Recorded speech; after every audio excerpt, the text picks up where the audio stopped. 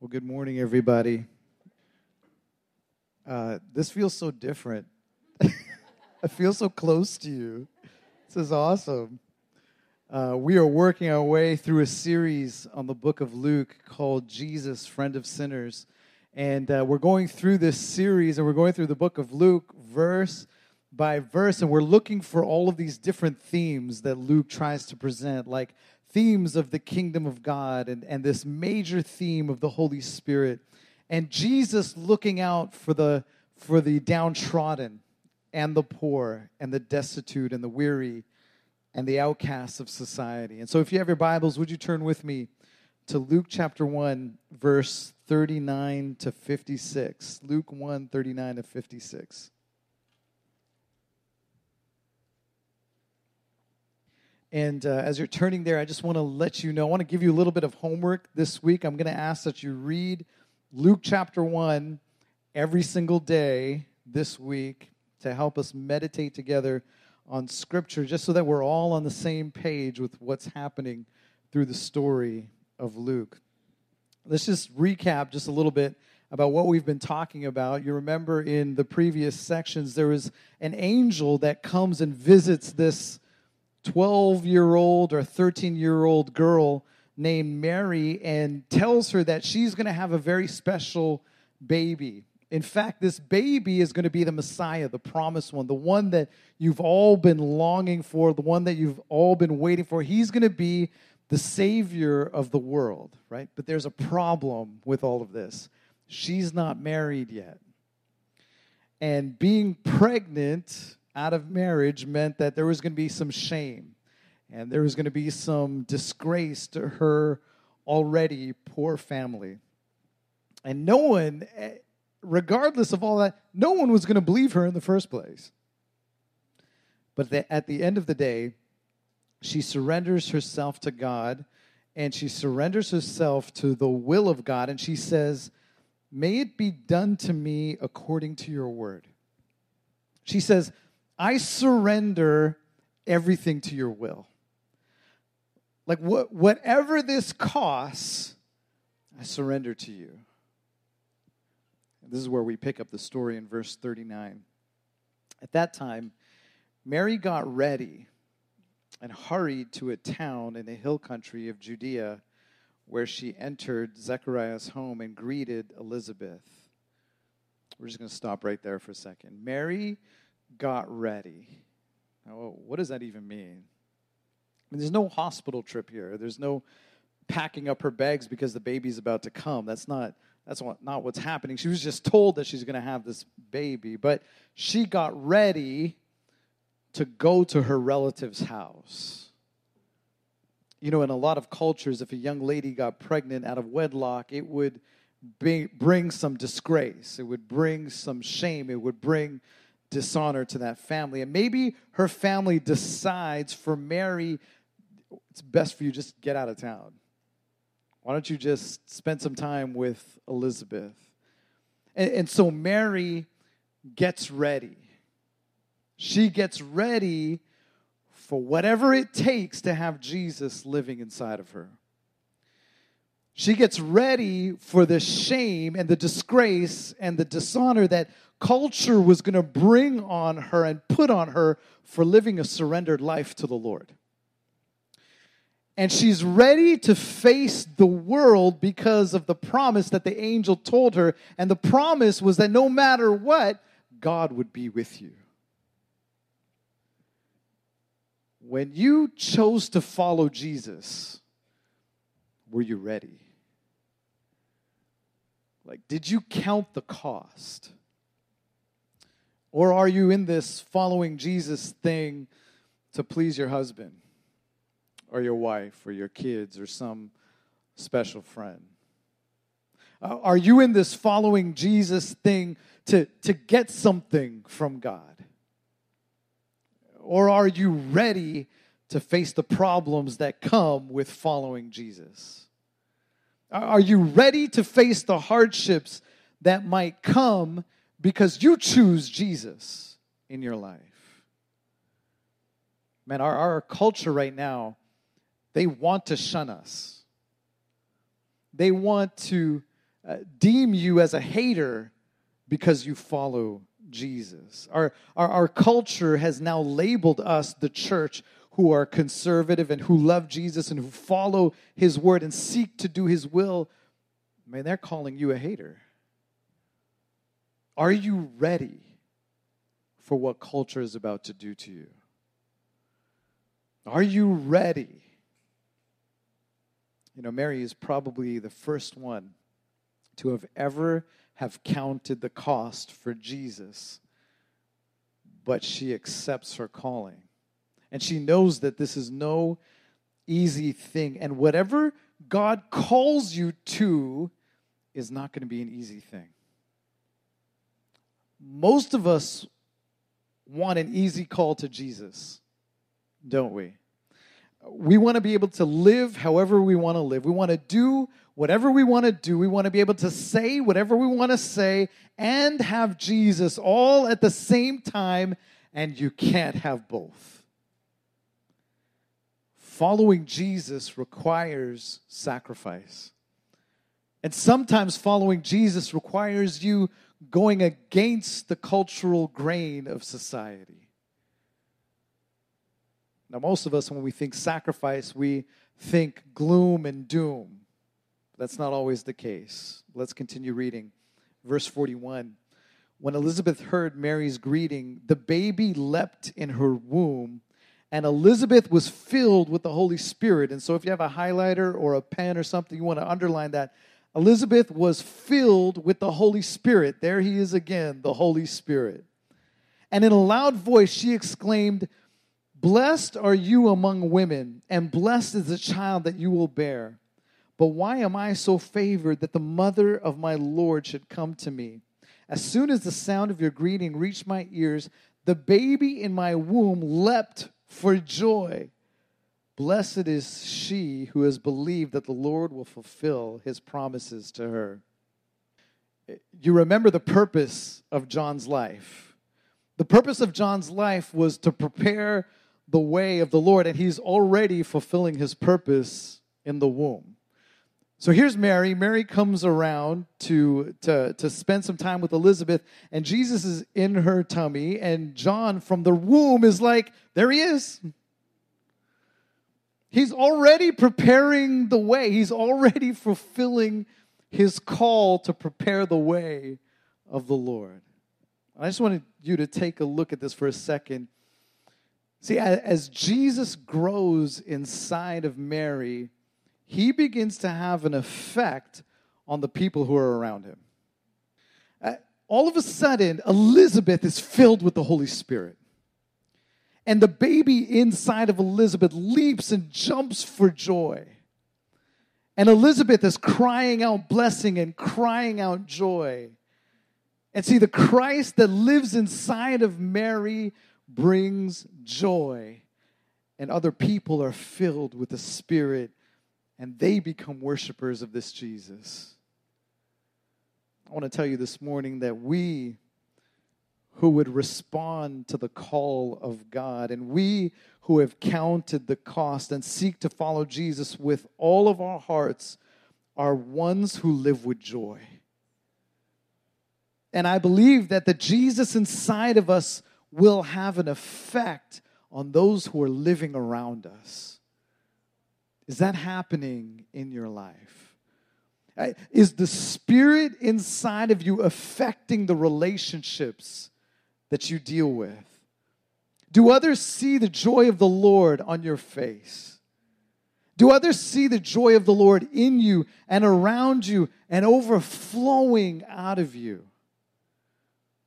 Does your life produce the joy of the Lord? Mary's does. And when Mary sees Elizabeth, she hears the worship and the joy that comes from Elizabeth. And now Mary begins to worship even more. And now she starts to sing. In verse 46, she says this, and we just sang that this morning. "My soul magnifies the Lord, and my spirit rejoices in God, my Savior."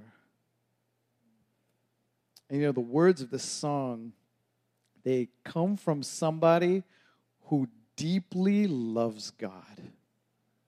I mean, you can tell that God is no stranger to Mary, and Mary is no stranger to God.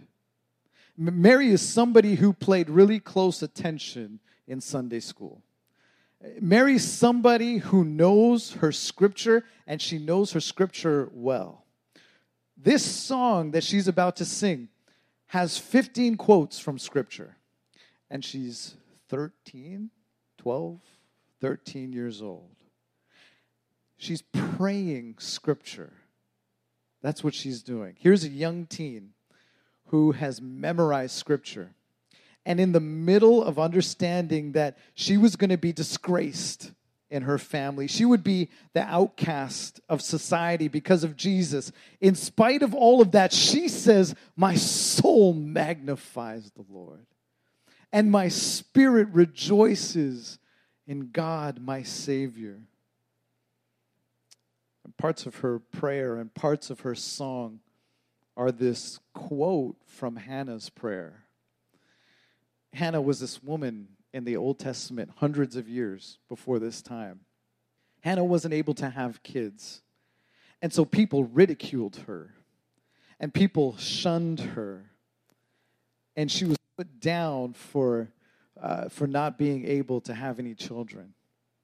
She's just this ordinary woman who has some real life problems. But she prayed. And she trusted. And she believed, and God miraculously blessed her with a son named Samuel. And she would give her son to the service of God, and all of a sudden, all of that shame was instantly removed from her life.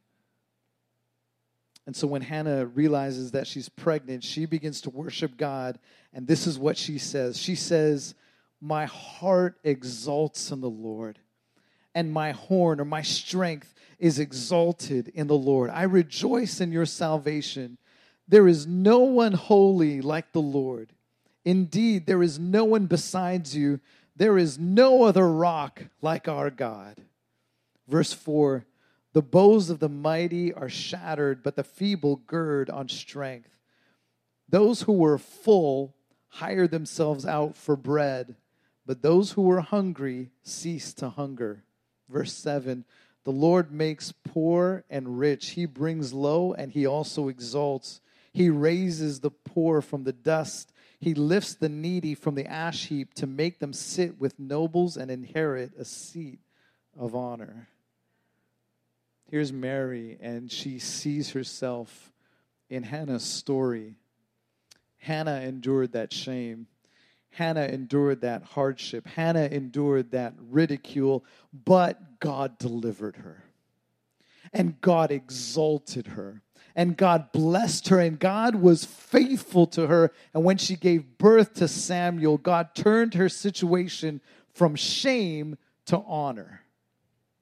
Do you know the God who can turn your situation around?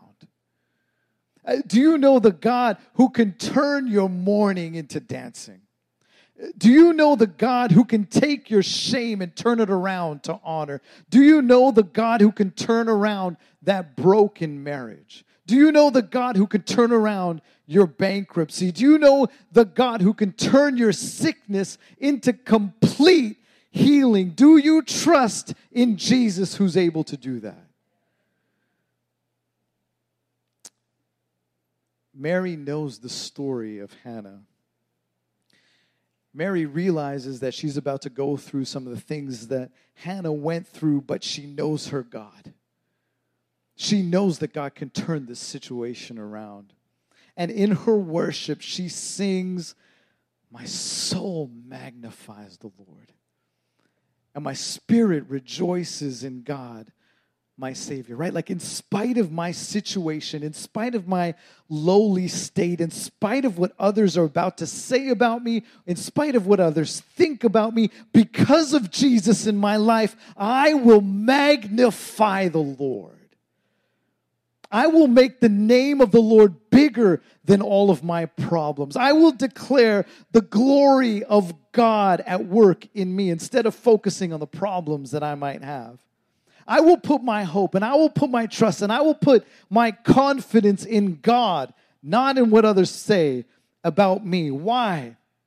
Verse 49, for the mighty one has done great things for me, and holy is his name. And his mercy extends to those who fear him from generation to generation. He has performed mighty deeds with his arm. He has scattered those who are proud in their inmost thoughts. He has brought down rulers from their thrones, and he has lifted up the humble. He has filled the hungry with good things, but he has sent the rich away empty. He has helped his servant Israel, remembering to be merciful to Abraham and his descendants forever, just as he promised our ancestors. And so Mary stayed with Elizabeth for 3 months and went home. Man, Mary knows her scripture well. And she's remembering where God kept his promises to Abraham. She remembers that God was merciful to Abraham, that God would continue his mercy from Abraham to generation to generation to generation. She remembers the promise made by God where Abraham would be the father of many nations, and the birth of this baby would fulfill that promise.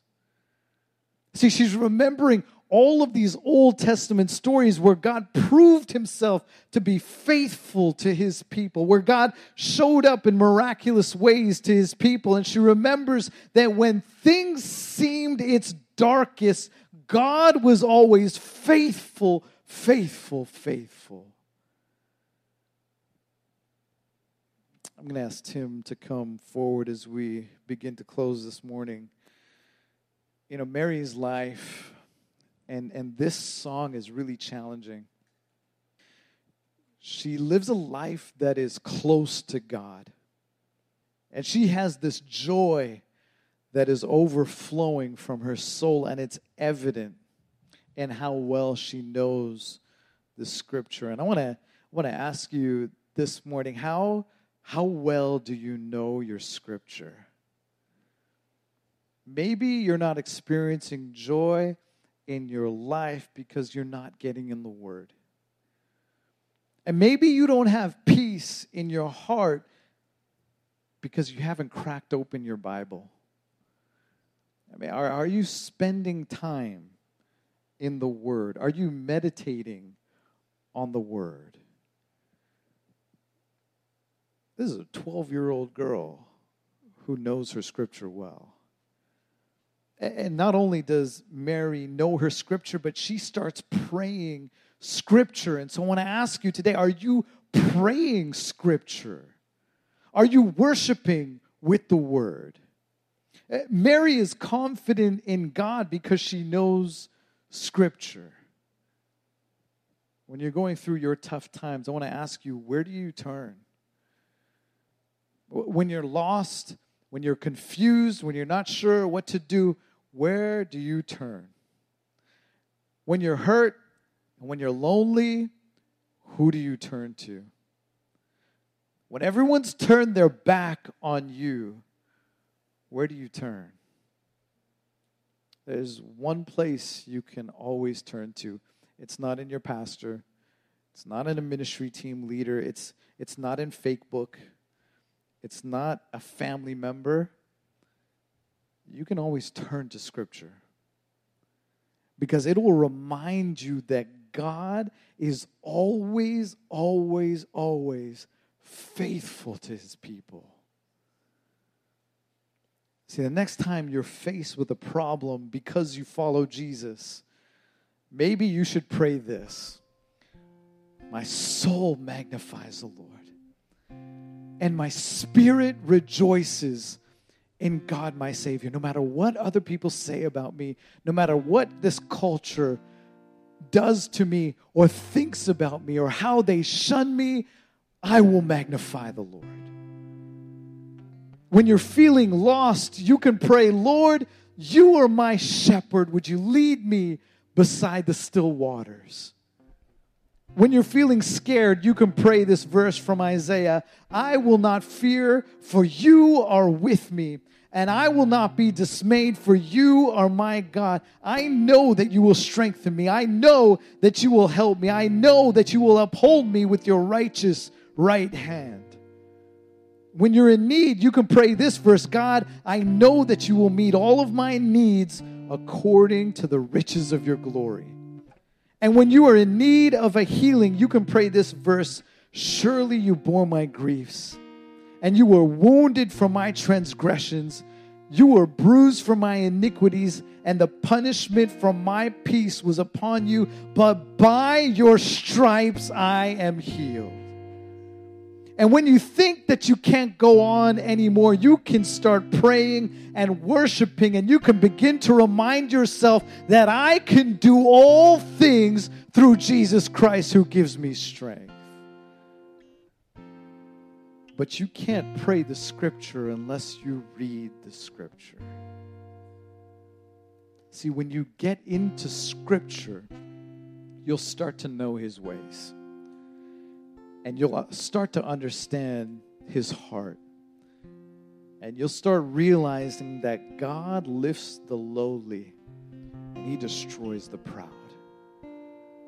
You'll realize that it is God who fills the hungry with good things.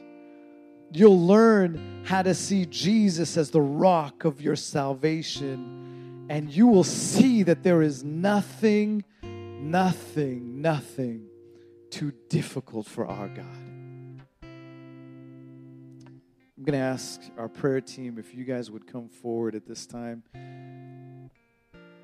Just with your eyes closed this morning as we close this service, I want to ask you an important question. How do you respond to God in your life?